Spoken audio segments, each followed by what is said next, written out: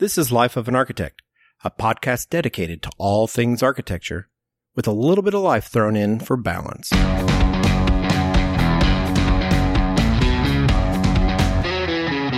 Join us today as we talk about architects as chefs.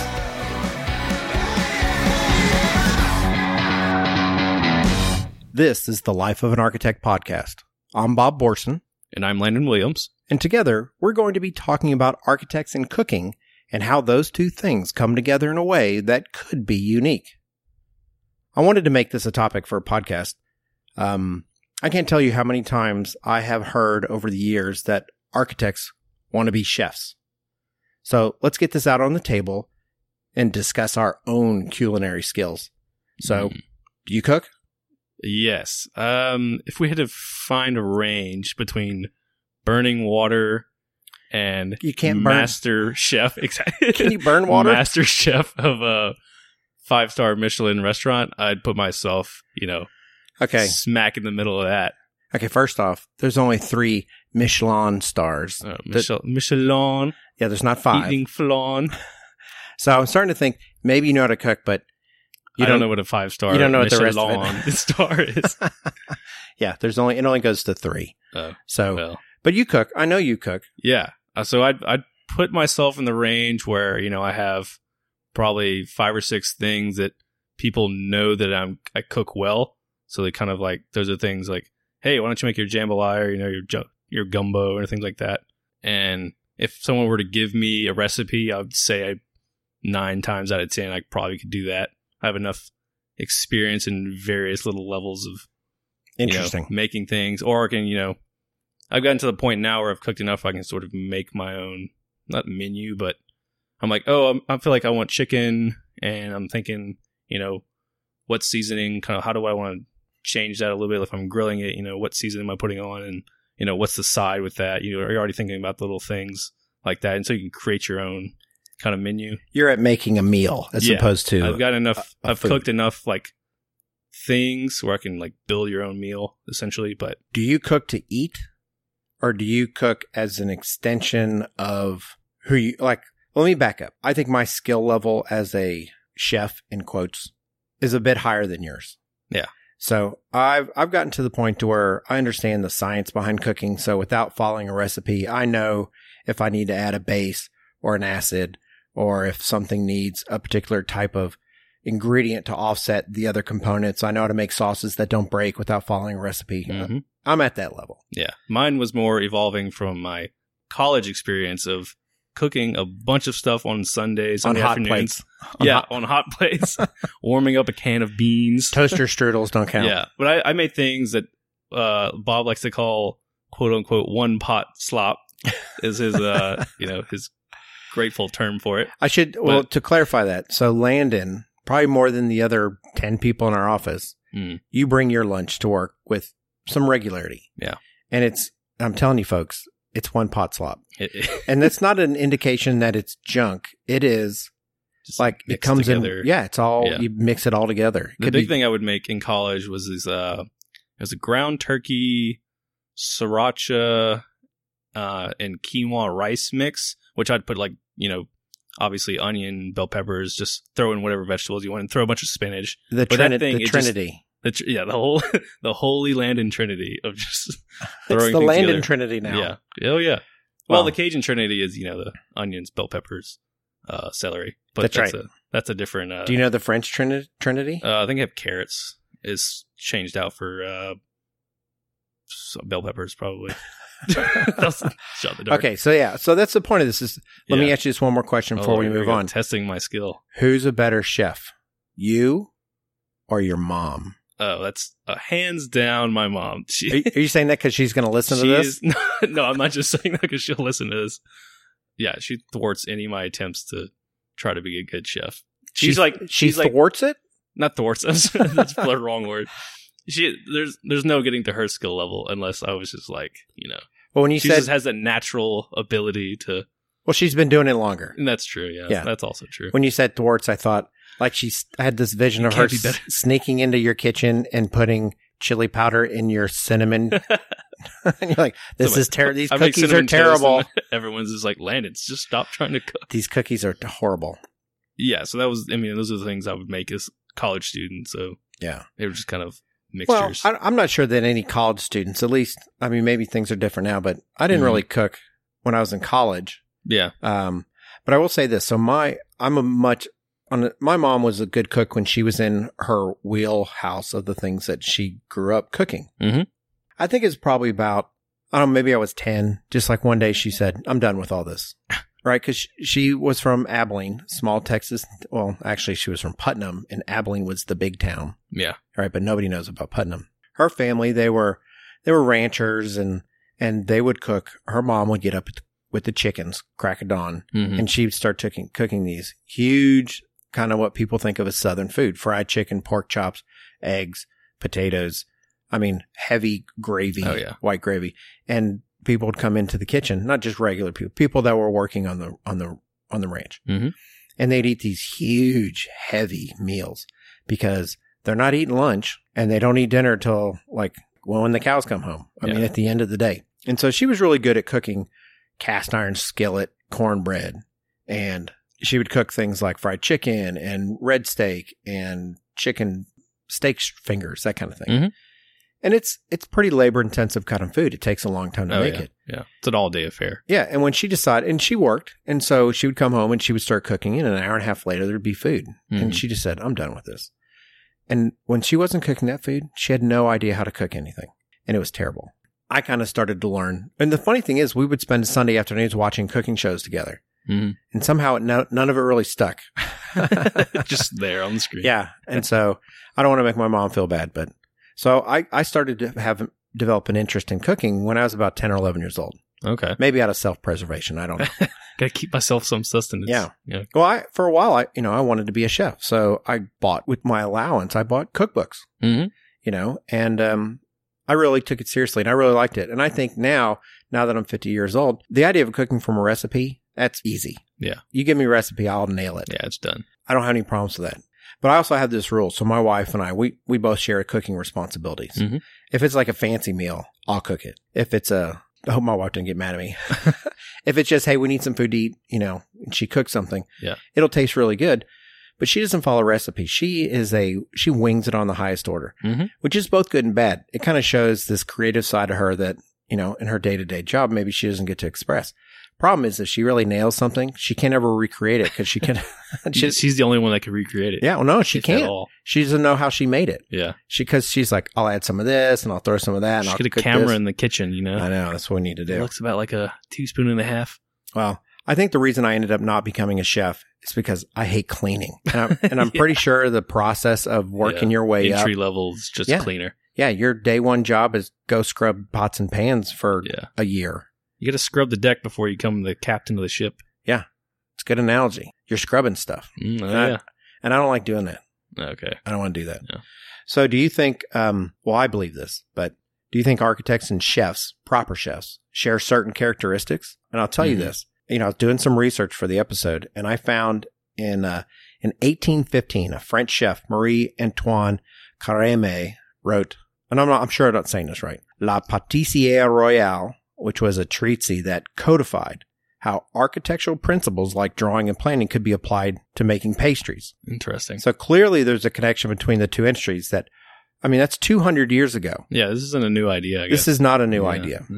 So do you think that, it's not just that we have similar interests, but do you think that there's certain characteristics as human beings, as individuals, we might share, architects and chefs? Oh, yeah, definitely. Wow. What do you think? It's a universal thing.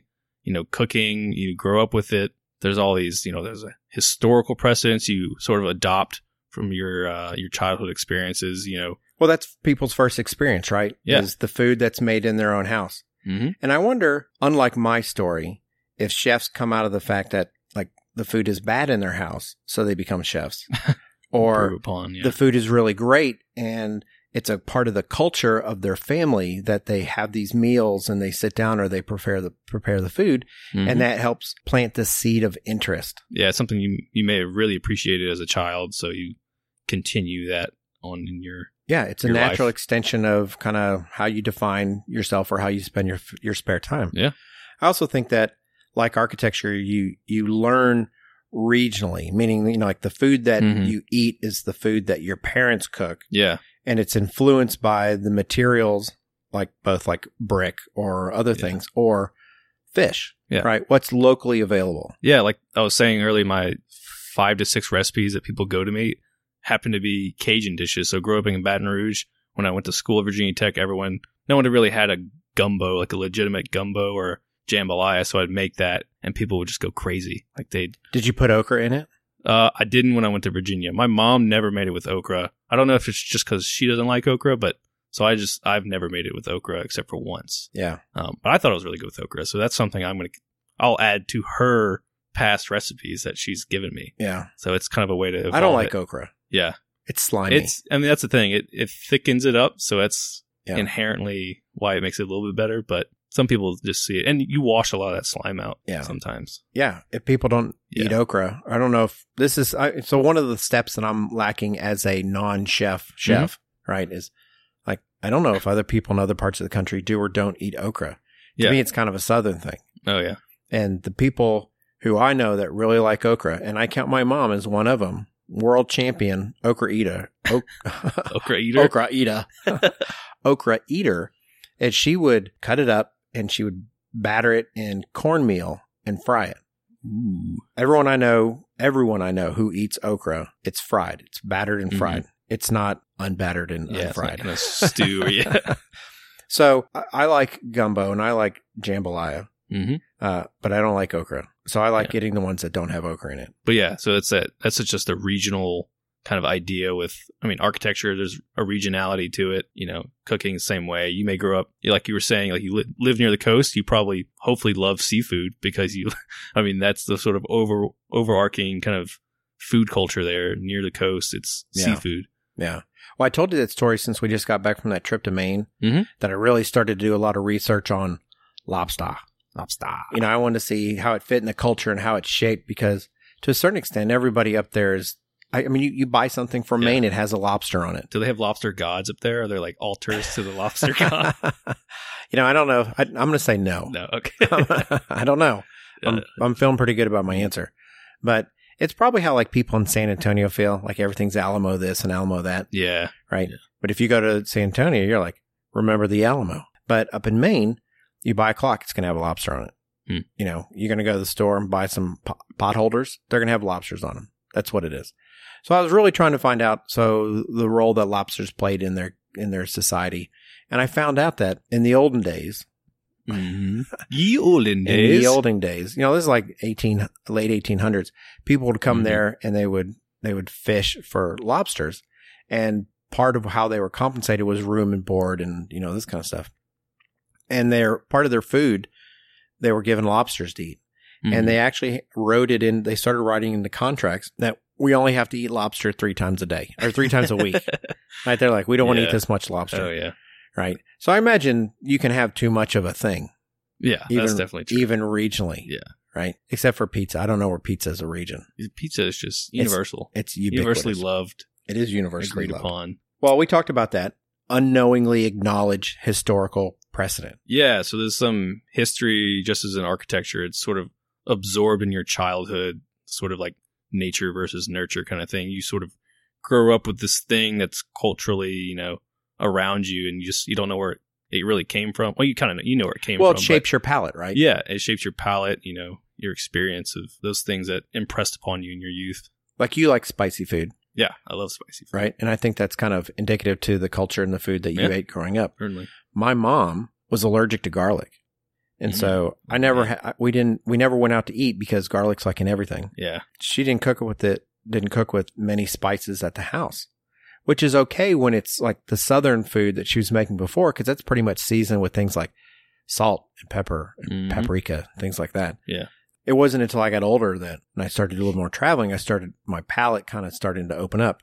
But I can't really eat super hot foods. We had a lot of Tex-Mex down here. So I can eat the jalapeno without too much issue. But if I eat like a Big Jim pepper from New Mexico, like I'm blanking on the word. The Poblano or the hatch pepper or hatch chili? Yeah, the hatch green chilies. Oh, yeah, okay. Right. So my wife really likes hatch green chilies. And she lived in New Mexico for a while. Yeah.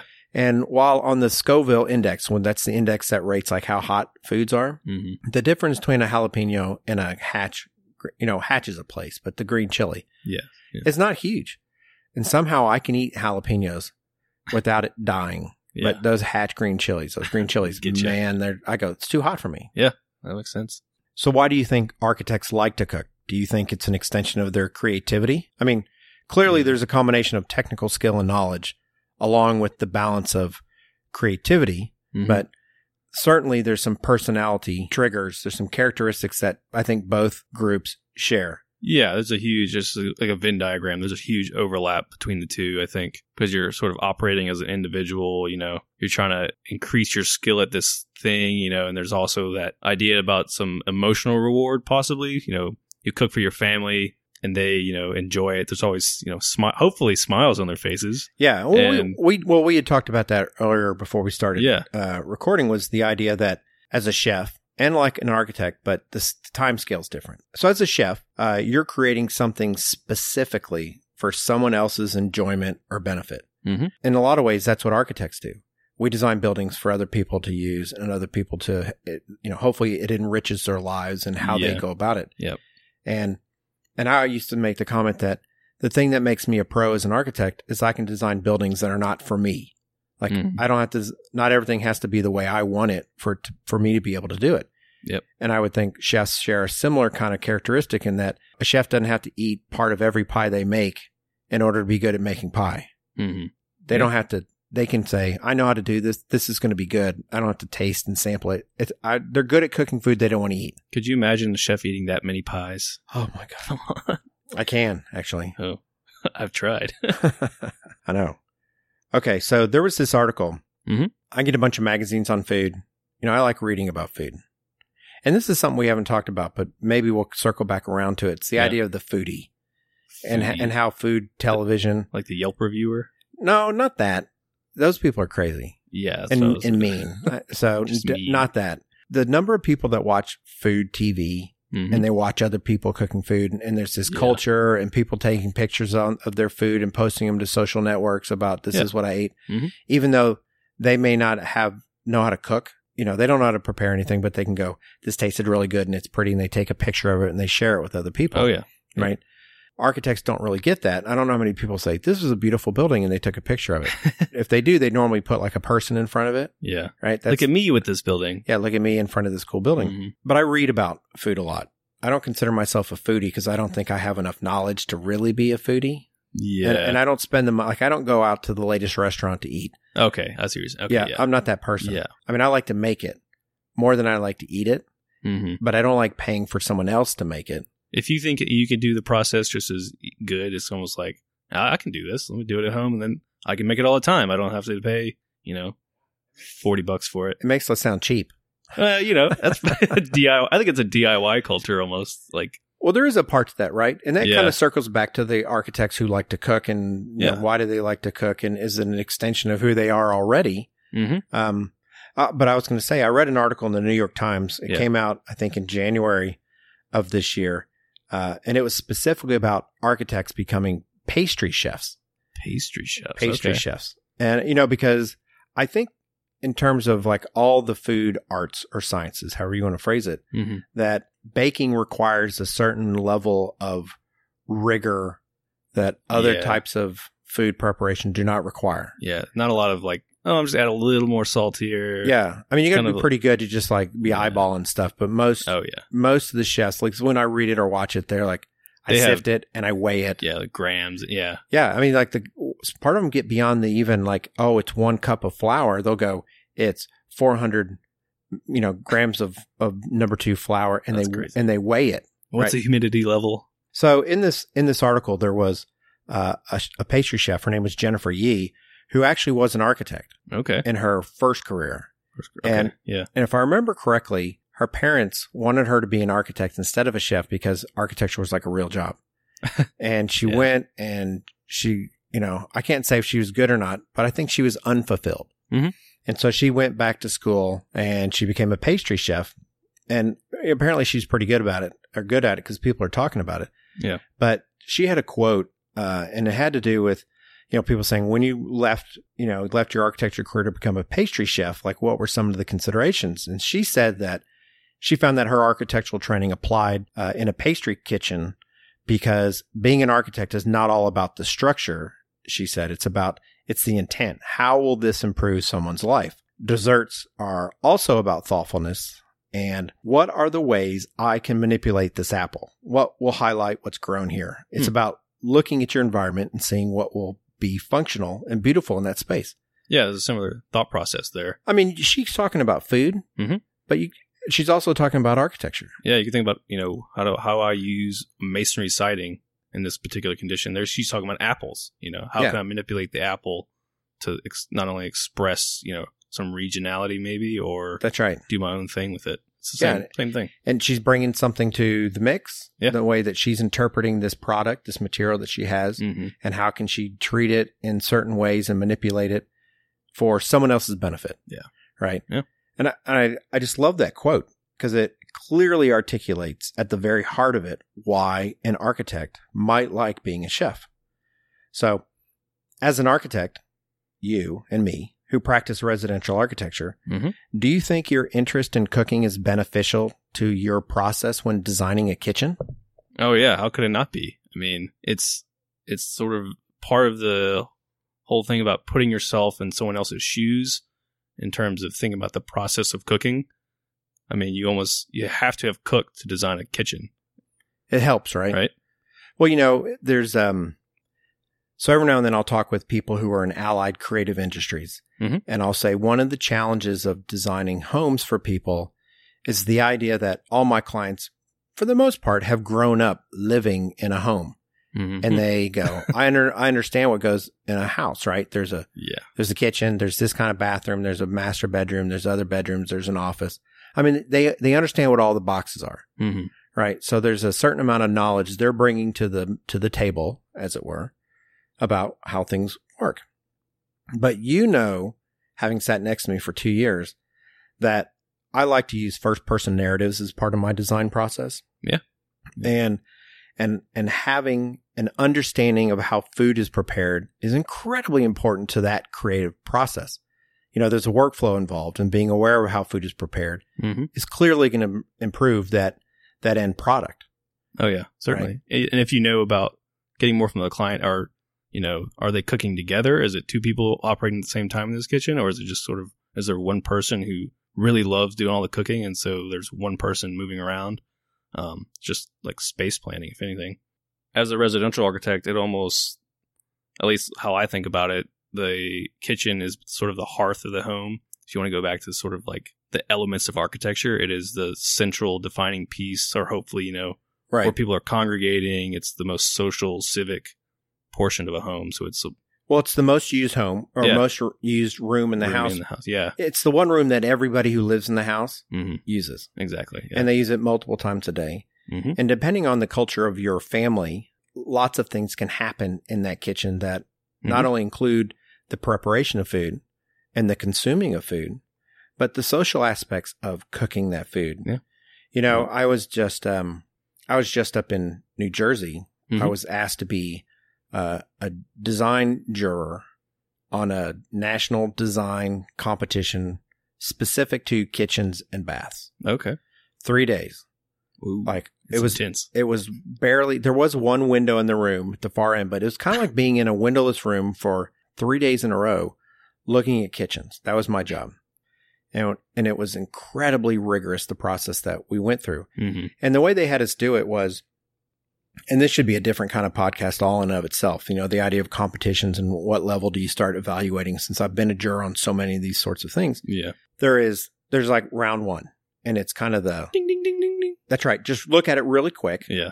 And go, that's no good. That's no good. This one's really good.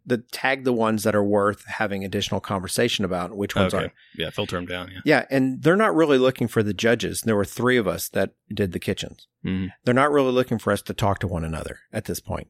I write down my 10 favorite. They write down their 10 favorite, and then they combine all our favorites. And then we take those into round 2, Which is, since there were 3 of us, in theory, there could have been 30 kitchens for us to review. Yeah. You know, if my 10 were unique from their 10, which were unique from the other person's. Yeah. But I think we ended up with around maybe 16. Oh, well, okay. Yeah. So there was quite a bit of overlap. So it's a pretty clear indication of which ones are. That's right. You feel like you didn't miss the mark too much. Yeah. Well, then round 2, there were about 10 criteria that we went through and had to do with, like, we looked at drawings. We looked at the layout. We looked at dimension control, because the group that I was reviewing it for, they kind of have standards in place. This is a national organization. I'm not sure if I'm supposed to talk about it or not, but they did have me sign some non-disclosures as judge. Well, they're probably saying, "Don't tell that guy he won." That's probably what they're talking about. Signed him away. That's right. But we looked at, like, what drop-off zones. Like, next to the refrigerator, there should be this much space. Next to the oven, there should be this much space. If you're passing in between the island and you have this appliance behind it, how wide does that gap need to be? Okay. You know, like, we really looked at the dimension control of this. Yeah. And then we looked at, like, 9 or 10 of those different kind of criteria that are above and beyond dimension control. You know, like, there's visual aspects, functionality, you know, creativity, materials. We looked at all this stuff.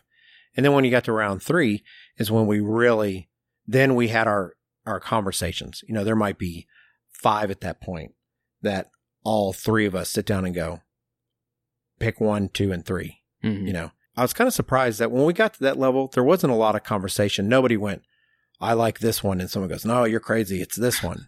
You know, I mean, it didn't take us too long to go. Yeah. There's always like a clear winner.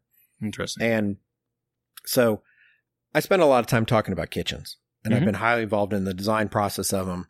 And I'll tell you, the narrative as a design tool, like, how do you use the kitchen? Yeah. As like, trying to find out from the homeowner, how do they use the kitchen? Like, are you going to be making dinner while your child's doing homework? Yeah. Is it a homework station / kitchen? That's right. Yeah. And there were certain trends that we saw, which were really interesting. Like, every single one of the ones that made it to round 2 had an island. Not even a peninsula, like an island. Yeah. And we had small kitchen categories. Even in small kitchens, they tried to work an island into it for the most part. Interesting. Yeah. And there was also kind of this kitchen stadium effect. I think that's part of what islands do, is it helps buffer the chef from the spectator, right? On one level, it's a big worktop surface area. That's great. But another one, it kind of says, you on that side, me on this side. Yeah. Right. It keeps people out of your traffic area. But you're still able to interact with those people. That's right. And they can watch. Back is in turn. Yeah. That's right. And it also helps one person chef have the sous chef, kind of, as it were. Here, you chop this up while I'm doing this. Yeah. I didn't even think of that. Yeah. So there's lots of these kind of narratives. How does the kitchen get used? How does it interact with the different members of the family? Does everybody cook? Does one person cook? Do they eat at a table versus do they eat at an island? Yeah. Is it like does the kitchen exist in an isolated room, or is it actually, you know, connected with where the eating happens, or other things going on in the house? Even in the small kitchens, they were open. Yeah. You know, the whole, like, that's kind of a 1950s concept. Yeah, the idea of a removed kitchen is I think that it's very dated. It's the idea that in those days, mom goes to the back of the house and then magically food appears on the dining room table and you don't see it and you don't know anything about it. And kitchens were very small. Yeah.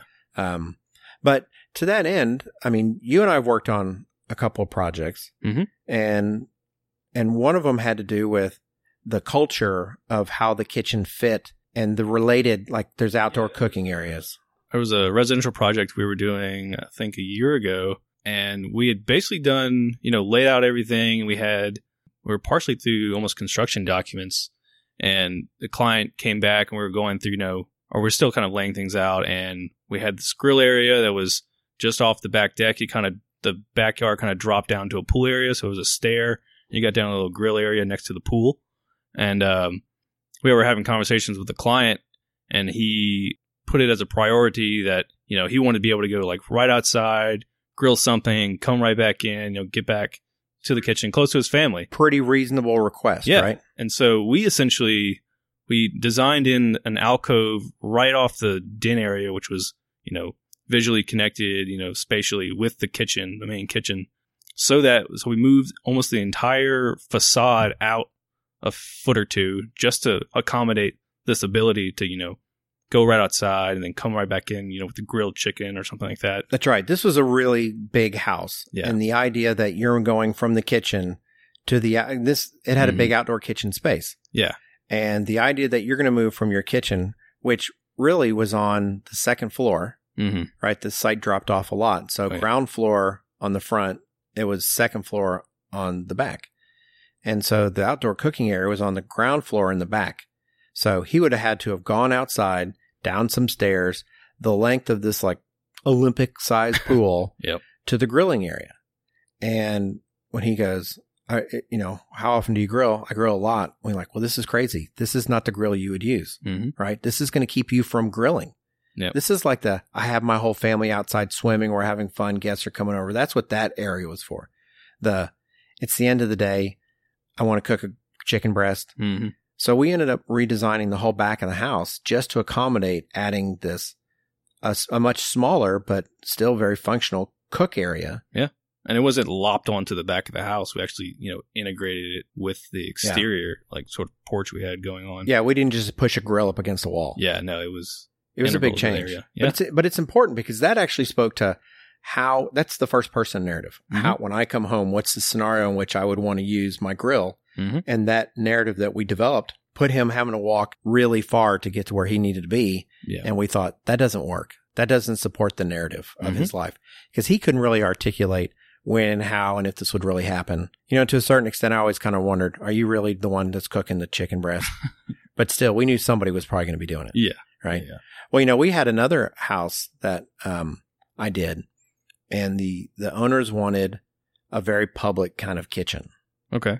So the house had kind of a public and a private kind of space, but it was a modern house. So the kitchen was wide open. We talked to them about the idea of this island and how important the island was in terms of how they worked. And it really was I'm working and he's reading the paper and the kids could have like a project laying on top of it. So this kitchen has a 16-foot long island in it. Okay. It's huge. Yeah. But there's almost no cabinets, no upper cabinets in the space. It's a long kitchen, but it's not a humongous footprint kitchen. I mean, it is if you live in New York City. This would be gratuitous. Yeah, all relative. But, this is a 5,000 square foot house. Texas kitchen. It's a Texas kitchen. So what we ended up doing for them is we created kind of two kitchens. So, there's that concept of the butler's pantry, which is where you store crystal and china, and there's usually some staging for food. And it's kind of an old concept where the kitchen is in one space, the dining room's next door, and the butler's pantry kind of connects the two. And so food can be staged in this butler's pantry as people are bringing in and out. It kind of suggests a certain kind of service level that's happening, in this house. So what we did is we created almost a secondary kitchen. It was kind of like a really big pantry. And inside this pantry space is where we had the second oven. We had space for if caterers came where they could set up shop, sterno pots, food. Yeah, it's an extension of the kitchen. Yeah, and it's where all their like toaster and the coffee maker went. All that stuff's in this kitchen so that they don't have to worry about having tambour doors to slide stuff out of the way so that this really open and exposed kitchen has to be clean all the time. Yeah. So we just got rid of all the stuff that would be a problem and we put it in a room where they can close the door. And it worked out fantastic. We actually had it professionally shot. We finally have the photos. So I'll probably throw one of those in the show notes. Oh, yeah. Yeah, definitely. To see it. Okay, Landon, so what do we think? I would be curious to know, after we've been chatting about this for a while, how many architects do you think take their cooking seriously? Is it just us? I hope all of them do. I mean, this is like an why extension do you of your hope? life. Why do you hope? I hope. I mean, that's how I think, so. Because it's important. It's important, yeah. It's a skill, just like anything else, Hopefully you're thinking about what you're doing in your day-to-day life. It's something you can always grow from experience, You're always exploring new things. That's part of what I enjoy about it, is you're able to try out, not only like you can go to different restaurants and things, and you bring it back and you can explore that specific thing, or there's something always you can add to your palette of knowledge almost. Palette, good palette, one. yeah. Like an artist palette, Sure. Bob Ross this. I think essentially it's very social. Okay, I think it's pretty obvious. I like to cook. You like to cook. Almost every architect I know likes to cook. And it goes beyond just eating food. It's the whole creative process. Yeah. It's the idea that I have to put time, attention, some rigor to this. I'm looking to create an output that's not just delicious, but looks good. It was fun. Yep. Feeds me mentally as well as physically. Yeah, and it's an intriguing enough pursuit. You're continually evolving what you're doing. I'm wondering why don't I just become a chef right now? I know. Clearly, I have some passion for it, right? And we haven't even talked about barbecue. Oh, the next level. That is beyond cooking. Well, that might be below because there's drinking involved. Almost always, there's drinking involved. That's when your subconscious chef comes out. Is that what you call it? Yeah. Right before you pass out? Unconscious chef is the next stage. That's right. It's a good thing it cooks for like 12 hours because then you can sleep part of it off. Oh, yeah, of course. Yeah, right? Okay. So I think it's time for my newest favorite part of the podcast, the In My Spare Time. So, we introduced it last episode. Mm-hmm. The idea that just like I named the site Life of an Architect, this is the portion of the podcast that has a little bit more emphasis on the life part. So, Landon, what have you been doing in your spare time? Life. Well, you've been doing life in your spare time. I've been lifing a lot. Well, between now and the previous episode, I actually did a trip to Idaho. Again with the traveling. Yeah, more traveling. I got inspired by the last episode. Who is giving you all this time off? You didn't technically approve it. No. I know. I think I did. Just kidding. You're like, didn't I actually email you and say, "Hey, can you do this?" And you're like, "I'm not in the office." Yes. You forwarded something to me, and I was like, "Well, I'm not there." So I know. I was across the country shaking my fist in the air. Gosh, I know. Too much time off. But yeah, so we did. Me and a couple friends from college went to Sawtooth National Recreation Area, and we did some camping, a lot more camping and hiking and whitewater rafting. Wow! But yeah, so that was good to do a little camping. Camping. I haven't done like a big camping trip like that in a while. Like big as in number of days, or like number of days, but also like there's no way to you're farther away from society. So it was like a 30-minute drive to the nearest city, and I say city, very hesitantly. It was like a grocery store and a gas station was the city. Stanley, Idaho. Great town. I guess this kind of go back to what we were talking about in traveling. Two of my friends didn't bring sleeping bags. And mind you, it got down to 35 because it is the coldest region in the lowest 48 just because of how the mountains lay out. Elevation. Elevation, but it scoops all the weather coming from the northwest and it just kind of pockets in there. Did they have to snuggle together for warmth? That's exactly. We spooned together. It was great. It was 5 of us. Yeah. Did you just close. Zip all your sleeping bags into one big sleeping bag? No, I was all on my own of mine. I was a warm little Cinnabon in mine. So you did no snuggling? No, I came prepared. That was part of it. Because that's you. You're buttoned up. I had everything. Yes. Of course, I've kind of compiled things from being a scout. I have, essentially all the gear you could ever want. What one big thing that I brought was a water filter, a Katadyn, I think is the brand. But we were so far from, potable water sources. We were next to a river, so I just used this filter and was able to fill up all our water bottles every morning. And so we had, essentially an unlimited supply of water, which was perfect. Sans diarrhea. Yeah. Actually, the opposite condition. Oh, okay. Well, let's not focus. But yeah, so there, one thing, we went to the grocery store, just grabbed a bunch of food, and then try to get to a camping spot, which was it was another 35-minute drive from that little town. Right. And so we got there, go to start cooking food, and everyone's like, "Wait, we don't have a knife to cut these potatoes. We don't have. What are we cooking these on?" I was like, "Oh yeah, I brought aluminum foil with me." I flew with a roll of aluminum foil in my backpack, just all the way to Idaho. Wow. Just had it. It's like one of those things you can bring toilet paper with you. People would just forget. Oh wait, I need toilet paper.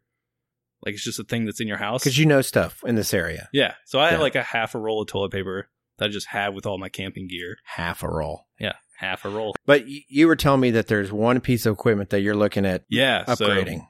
So on this trip in particular, we didn't do a lot of backpacking. We did kind of just day trips. So you just have a very light pack and all you really need to carry is water and food. But I'm thinking about sort of extending this into doing more backpacking kind of trips. So going 20-mile loop trails and actually camping somewhere on the trail. And of course you need more gear if you're staying the night. So I'm trying to upgrade my backpack. The one I have now is a really old one when I was in Scouts. So I was like 12 or 13 and I had this giant old rusty sack that I used. And you haven't grown much since you were 12 or 13. No, yeah, I'm about the same size. No, but yeah, there's an Osprey pack. They make really nice like hiking backpacks and they're super light. Okay. We figure it out and we'll put it in the show notes. Yeah, it's going to be cool. Well, let me tell you what I've been doing. All right. This is what I'm into lately. I'm not sure I should say lately. I've been into it my whole life, but I've really been appreciating something lately because I've been doing a lot of traveling. Yeah. I've been in New York, Wisconsin, New Jersey. I mean, these are all separate trips. A lot of time on airplanes, a lot of time in the car. I mean, a lot. And I listen to a lot of music. You know? We know. Yeah. Everybody in the office knows. So, hey, you guys know this song? And nobody ever knows it. So my musical vocabulary is pretty large. And it makes sense because when my mom was a music teacher, we had just about every instrument you can imagine in our house. So me, myself, and I, at one time or another, could probably ably play 4 or 5 different musical instruments. Okay. Like I could be in a band. Yeah. Playing the saxophone. Nice. Whatever band needs a saxophone, I could do that. You have to. But other than opera and probably new country, just about every other type of music is currently in a playlist of mine. It's a pretty big spectrum. So, but as such, the types of headphones I use are really, really important to me. Okay. And I don't like earbuds. Yeah. Right. Because I'll wear headphones for hours on end. Yeah. At times. And I just don't like the way it feels like I gotta stick my finger in my ear. And carrot sticking in your ear. I don't like it. So I like the over the ear ones. Yeah. And last Christmas, I treated myself to a pair of Bose Quiet Comfort 35. This is a big lane. 35 noise canceling wireless headphones. What does the 35 do? Got it all. I think the 35 just designates that it's got Bluetooth. Okay. So I can walk around with these. Yeah. I don't have to have a cord. They don't have to plug into something. That's one thing. Mine aren't Bluetooth, so I'm like turning around at my desk if I'm using noise canceling and kind of running over the cord and all kind of stuff. Yeah. So I didn't want to do that. Yeah. And so the music's really good. They sound really good. The noise canceling is great. I mean, airplanes especially. It totally works. Yeah. Totally works. And, and I was listening to my good friends over at Archispeak, another podcast, all great guys. One of the guys, I don't know if it was in their last episode. I think it was, though. If it wasn't the last one, it was the second to last one. Okay. And they were talking about interns in the office, and one of the guys got really bent out of shape because interns are wearing headphones. Okay. And he's like, you shouldn't be wearing your headphones because think of all the things you're not learning, because you're dialed out. All right. And I went, okay, there's a point to that. Yeah. Right. I'm not going to say that he's wrong, but the enthusiasm for which he held that opinion, I thought was maybe a little bit high. Yeah. Because I wear headphones in my own office, and I'm kind of the boss, and I do it. And you can either approve or confirm or deny this. I wear my headphones more times than not to keep me from talking to everybody else. That is a true statement. Yes. Yeah. If I'm not wearing my headphones, I work and then something will pop in my head and I feel the need to say it out loud. Oh yeah. And since everything I say is hilarious, everybody stops. Oh, yeah. Everybody stops. And it's like they all rotate their chairs because Uncle Bob's going to tell a story. Right? They need a good laugh for the day. They're like, oh yeah. Yeah. But they don't need one every 20 minutes because that's kind of what happens. Yeah. So when I notice that I'm being overly distractive or if I need to like tune everybody else out because we got 11 people in the office now and it's an open office. And sometimes there's too much going on. So I want to cancel out everybody else. And half time I put on my headphones. I'm not even listening to music. I'm just putting on the noise canceling so I don't have to hear somebody saying something that I go, that's not right. Yeah. And it's distracting or I wouldn't do that if I were you. I don't wear headphones a lot, but when I do, it's essentially like I need to concentrate because I get really sort of distracted when especially when people are talking around me. I sort of tune in. I try to tune into everything at once. Yeah. Rather than focusing. It's a social cue. Yeah, exactly. And so it also tells people that I'm focused because I really am. I'm focused on trying to get something done right now. Like it needs to be done today or something, or it's just or maybe like when I'm reading, if I need to read some portion of the code, I find it hard to read when people are talking. So that's just a personal thing. But even like, trying to concentrate, like we're doing something very technical, like almost have to make sure my brain's tuned in with that. And half the time the music I'm listening to has no one's singing in it. It's just sort of noise, if anything. You listen to some house music. Yeah. Some dead mouse. It's something just sort of like, it could even, whenever I was studying a lot in school, there was this one YouTube video, it's just of waves crashing. I must have made up all the likes or the hours of listening to the thing, because every time I'd go to study something and like I was in a loud place, I just listened to waves crashing on like the loudest setting. That's right. You just kind of, it helps isolate. It helps you tune out. I think I've said this before. Half the time I'll turn on music and after all of a sudden I don't hear it anymore, but I'm not aware that I don't really hear it anymore. Yeah. And then all of a sudden something will cause me to snap out and I'll realize I'm like 30 songs into my playlist. Yeah. Like at a point I'd stop hearing it. Mm-hmm. Right. So, I mean, I'm really loving my headphones. Oh yeah. So I'm going to call that a wrap. All right. Thank you for being with us for episode 5, Architects as Chefs. Thanks for spending your time with us. If you like this episode, please be sure to head over to iTunes and subscribe to the podcast so you can get the latest and greatest new episodes automatically downloaded to your podcast player of choice. If iTunes isn't that player of choice, we're also available on Google Play, TuneIn, Android, Spotify, and a bunch of other platforms. They're all free, and all you have to do is hit the subscribe button on your podcast listening app. I would encourage you to go to iTunes and leave us a 12-star rating. Be sure to visit the original lifeofanarchitect.com for show notes, links, info, and photos from this episode. They're tasty. I see the cooking connection there. I tried to bring it back around. Be sure to stick around until the very end, where we will treat you with some ridiculous outro tape that made me laugh, so I don't really want to delete it.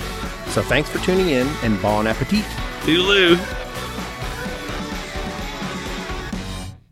Do you have any triggers that happen when you get hungry? My stomach hurts. It hurts? It asks me for food. Oh. It whispers. It's like the ring in Lord of the Rings. Landon. I was wondering where that was going to go. You ate dirt. I probably have eaten dirt. I remembered it. Yeah, I've eaten dirt. That's not on a big purpose? Deal. I've eaten dog food. I don't know if that's nasty or not. That is. Was it wet or dry? It was dry dog food. On purpose? On purpose, yes. Not on a dare? Nope. I was just hanging out. I don't even know where I got the dog food from. I just got it from the pantry. And I remember taking it and going to the backyard and just eating like 2 or 3 little nibbles. Like I was curious. You didn't want anyone to know, so that's why you went in the backyard? Yeah, I knew I wasn't supposed to be doing it, but at the same time, I was curious. Forbidden fruit. Yeah, forbidden dried whatever bits. You ate dog food. Pork, chicken, beef. Never done that. Did it taste What is even in dry dog food? Did it taste like any of those things? It was pretty good, actually. It's probably like horse hooves. Oh, okay. Well, that doesn't sound as good. Hot dogs. Yeah, no. I don't think they put I don't know hot what's dogs. in it, but maybe it's the same ingredients that are in hot dogs go into dog food. it was like a... Chicken toe webs. I don't even know how to eat it. It was like a salty... I don't know what it was. I don't know what's in it. It's just stuff. Why don't you... I have some dog food here. You want to try it? No. Yours probably isn't, the grade of quality. No, I have 2 different... I mean, it's high... You know what? There was a girl I knew. Well, I knew the brother. And he goes, my sister eats dog food. Oh, see, yeah. I was like, that's not true. That's not true.